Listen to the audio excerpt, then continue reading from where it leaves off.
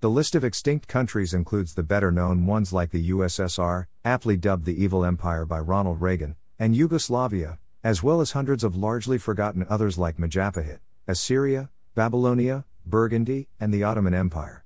Far more countries are long gone, in fact, than the 195 on the map today. As a history lover, I've never yet discovered a country whose inhabitants' experience was devoid of interesting facts and lessons. Take Khazaria, for example.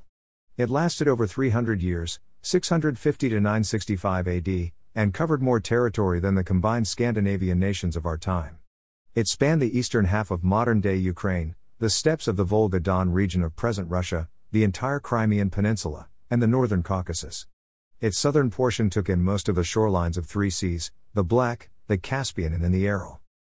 It's my thesis that for a country to be successful for a considerable period, success being defined loosely here as economically prosperous, politically stable, and militarily defensible, it must possess substantial TTD.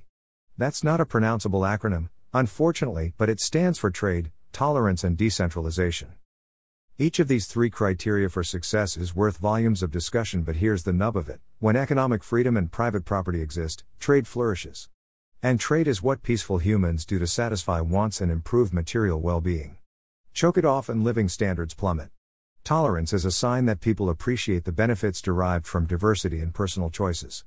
And intolerant people deprive themselves of what others can offer and waste time and resources fighting instead of collaborating.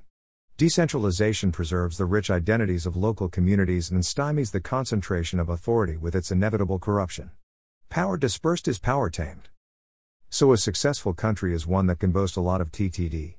It encourages exchange, celebrates diversity and avoids top-down, political command and control. Almost every failed state in history did just the opposite by stifling commerce, stoking racial, ethnic or nationalistic hatred, and/or installing a dictatorship. Khazaria, to its great credit, practiced remarkable measures of trade and tolerance and enough decentralization to prevent its government from sabotaging either one. In the end, it met its demise not from internal decay but from foreign assault. Trade. A Turkic people, the Khazars asserted their independence from a weakened Western Turkish Empire in the middle of the 7th century. The overland routes they built connected to the famous Silk Road, which in turn linked Europe with Asia. Khazaria's geographical position provided unique economic advantages its people eagerly embraced, much as a small town grows when a new interstate highway opens a few miles away. Khazaria became a bridge between East and West, which meant that not only could its people easily engage in trade with others in either direction, they also witnessed a plethora of exotic goods and travelers moving through the region. Khazaria provided safe passage and imposed minimal taxation on traders, making the country one of the medieval world's thriving commercial crossroads. The Arabs to the southwest highly prized Khazarian furs and clothing. The Khazars traded their own silver coins for mirrors from China. The game of chess likely originated in Khazaria, which exported it to Europe. Archaeologists have found evidence that Khazarian traders journeyed as far as Sweden. A 10th century geography book written in Persian, Hudud al-Alam, The Regions of the World, said of Khazaria, "This is a very pleasant and prosperous country with great riches."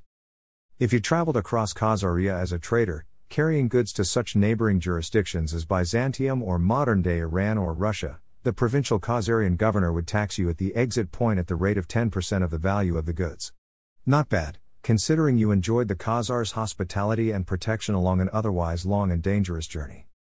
By the 19th century, scholars began using the phrase Pax Khazarica, the Peace of Khazaria, to describe the rule of the Khazars over the region and its important trade routes. Some interesting photos and sketches of Khazarian artifacts can be viewed here. Tolerance. What about tolerance? From all indications, the Khazars practiced it and benefited immensely from it. In an 1835 essay, Russian historian Vasily V. Grigoriev wrote, "Greater than the Khazar people were an unusual phenomenon for medieval times. Surrounded by savage and nomadic tribes, they had all the advantages of the developed countries, structured government, vast and prosperous trading, and a permanent army.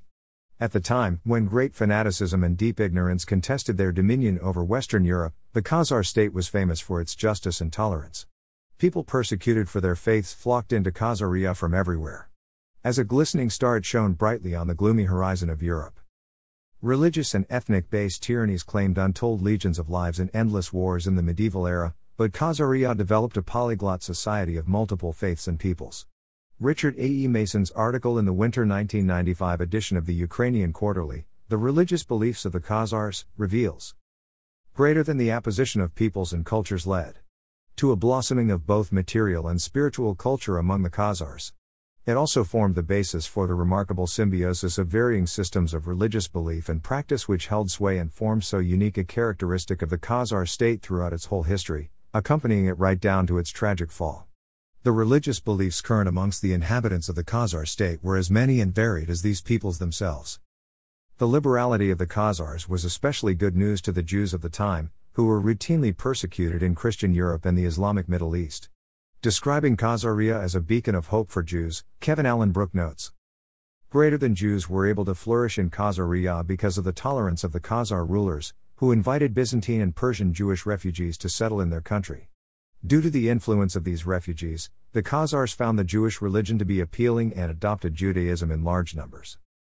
In his 1996 book, Chronicles of the Jewish People, Raymond Shendlin opined that while Jews in the early Middle Ages were a subject people everywhere and frequently persecuted, greater than Khazaria was the one place in the medieval world where the Jews actually were their own masters. To the oppressed Jews of the world, the Khazars were a source of pride and hope, for their existence seemed to prove that God had not completely abandoned his people.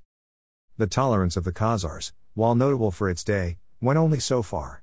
Like virtually every other country in world history, Khazaria was not immune to the temptations of slavery and the slave trade. With government approval, some Khazars captured neighboring Slavs and tribesmen to the north, then sold them in lucrative Muslim slave markets in Persia and the Middle East. On the issue of slavery, any objective historian must grade nations on the curve, so to speak, or else all but a handful would flunk. Khazaria should probably get a B because slavery there appears to be much less commonplace than it was among its neighbors. All in all, for a country amid what some historians consider the Dark Ages, Khazaria was an oasis of enlightened tolerance. Decentralization. Evidence of decentralization exists but is less conclusive. We know this much: scribes of the period, both local and foreign, didn't write about the country as if life revolved around the politically powerful. Khazaria maintained a monarchy, but a rather unique dual one, with a Kagan and a Bek dividing power at the top. A 7-member Supreme Court in the Khazar capital of Atil was a model of tolerance and peaceful coexistence, according to Brock in his The Jews of Khazaria, because it was purposely composed of 2 Jews, 2 Muslims, 2 Christians, and 1 pagan. Assuring that no one faith dominated the judiciary is a form of decentralization. Collection of taxes and customs duties were a responsibility not of the central government in Atil, but of provincial governors. Cities were led by the Khazar equivalent of elected mayors. They were known as Babaguk, meaning father of the city. A few hundred years later, the Incas of Peru established perhaps the most centralized regime in world history. As explained in The Incas and the Collectivist State by Richard Ebeling, the rulers of that society possessed total, unquestioned power as they imposed a compulsory egalitarianism in virtually all things. Nothing of that sort ever took root in the far more liberal Khazaria. There's ample reason to believe that TTD, trade, tolerance and decentralization, flourished in relative abundance for 3 centuries in now forgotten Khazaria. Sadly, Khazaria's end was brutal, sudden, and total. Determined to subjugate Constantinople, the Russian warlord Prince Sviatoslav knew he had to remove Khazaria as a geopolitical obstacle. In the 960s, he led a massive invasion that wiped the Khazar state from the map and destroyed its capital as completely as the Romans had extinguished Carthage more than 1,000 years before. It was said that the destruction of Atil was so absolute that no grape or raisin remained, no leaf on a branch. Not until 2008 would archaeologists discover where the city even was, on the northwestern shore of the Caspian Sea. Long live the spirit of Khazaria. For additional information, see The Jews of Khazaria by Kevin Allen Brooke. An Introduction to the History of Khazaria by Kevin Allen Brooke. Chronicles of the Jewish People by Raymond P. Shendlin. The Khazars, a Judeo-Turkish Empire on the Steppes by Mikhail Zhirahov and David Nicole. Lawrence W. Reed. Lawrence W. Reed is President Emeritus and Humphreys Family Senior Fellow at FEE, having served for nearly 11 years as FEE's president, 2008 to 2019. He is author of the 2020 book, Was Jesus a Socialist? As well as Real Heroes, Incredible True Stories of Courage, Character, and Conviction, and Professor, Challenging the Myths of Progressivism. Follow on LinkedIn and Twitter and like his public figure page on Facebook.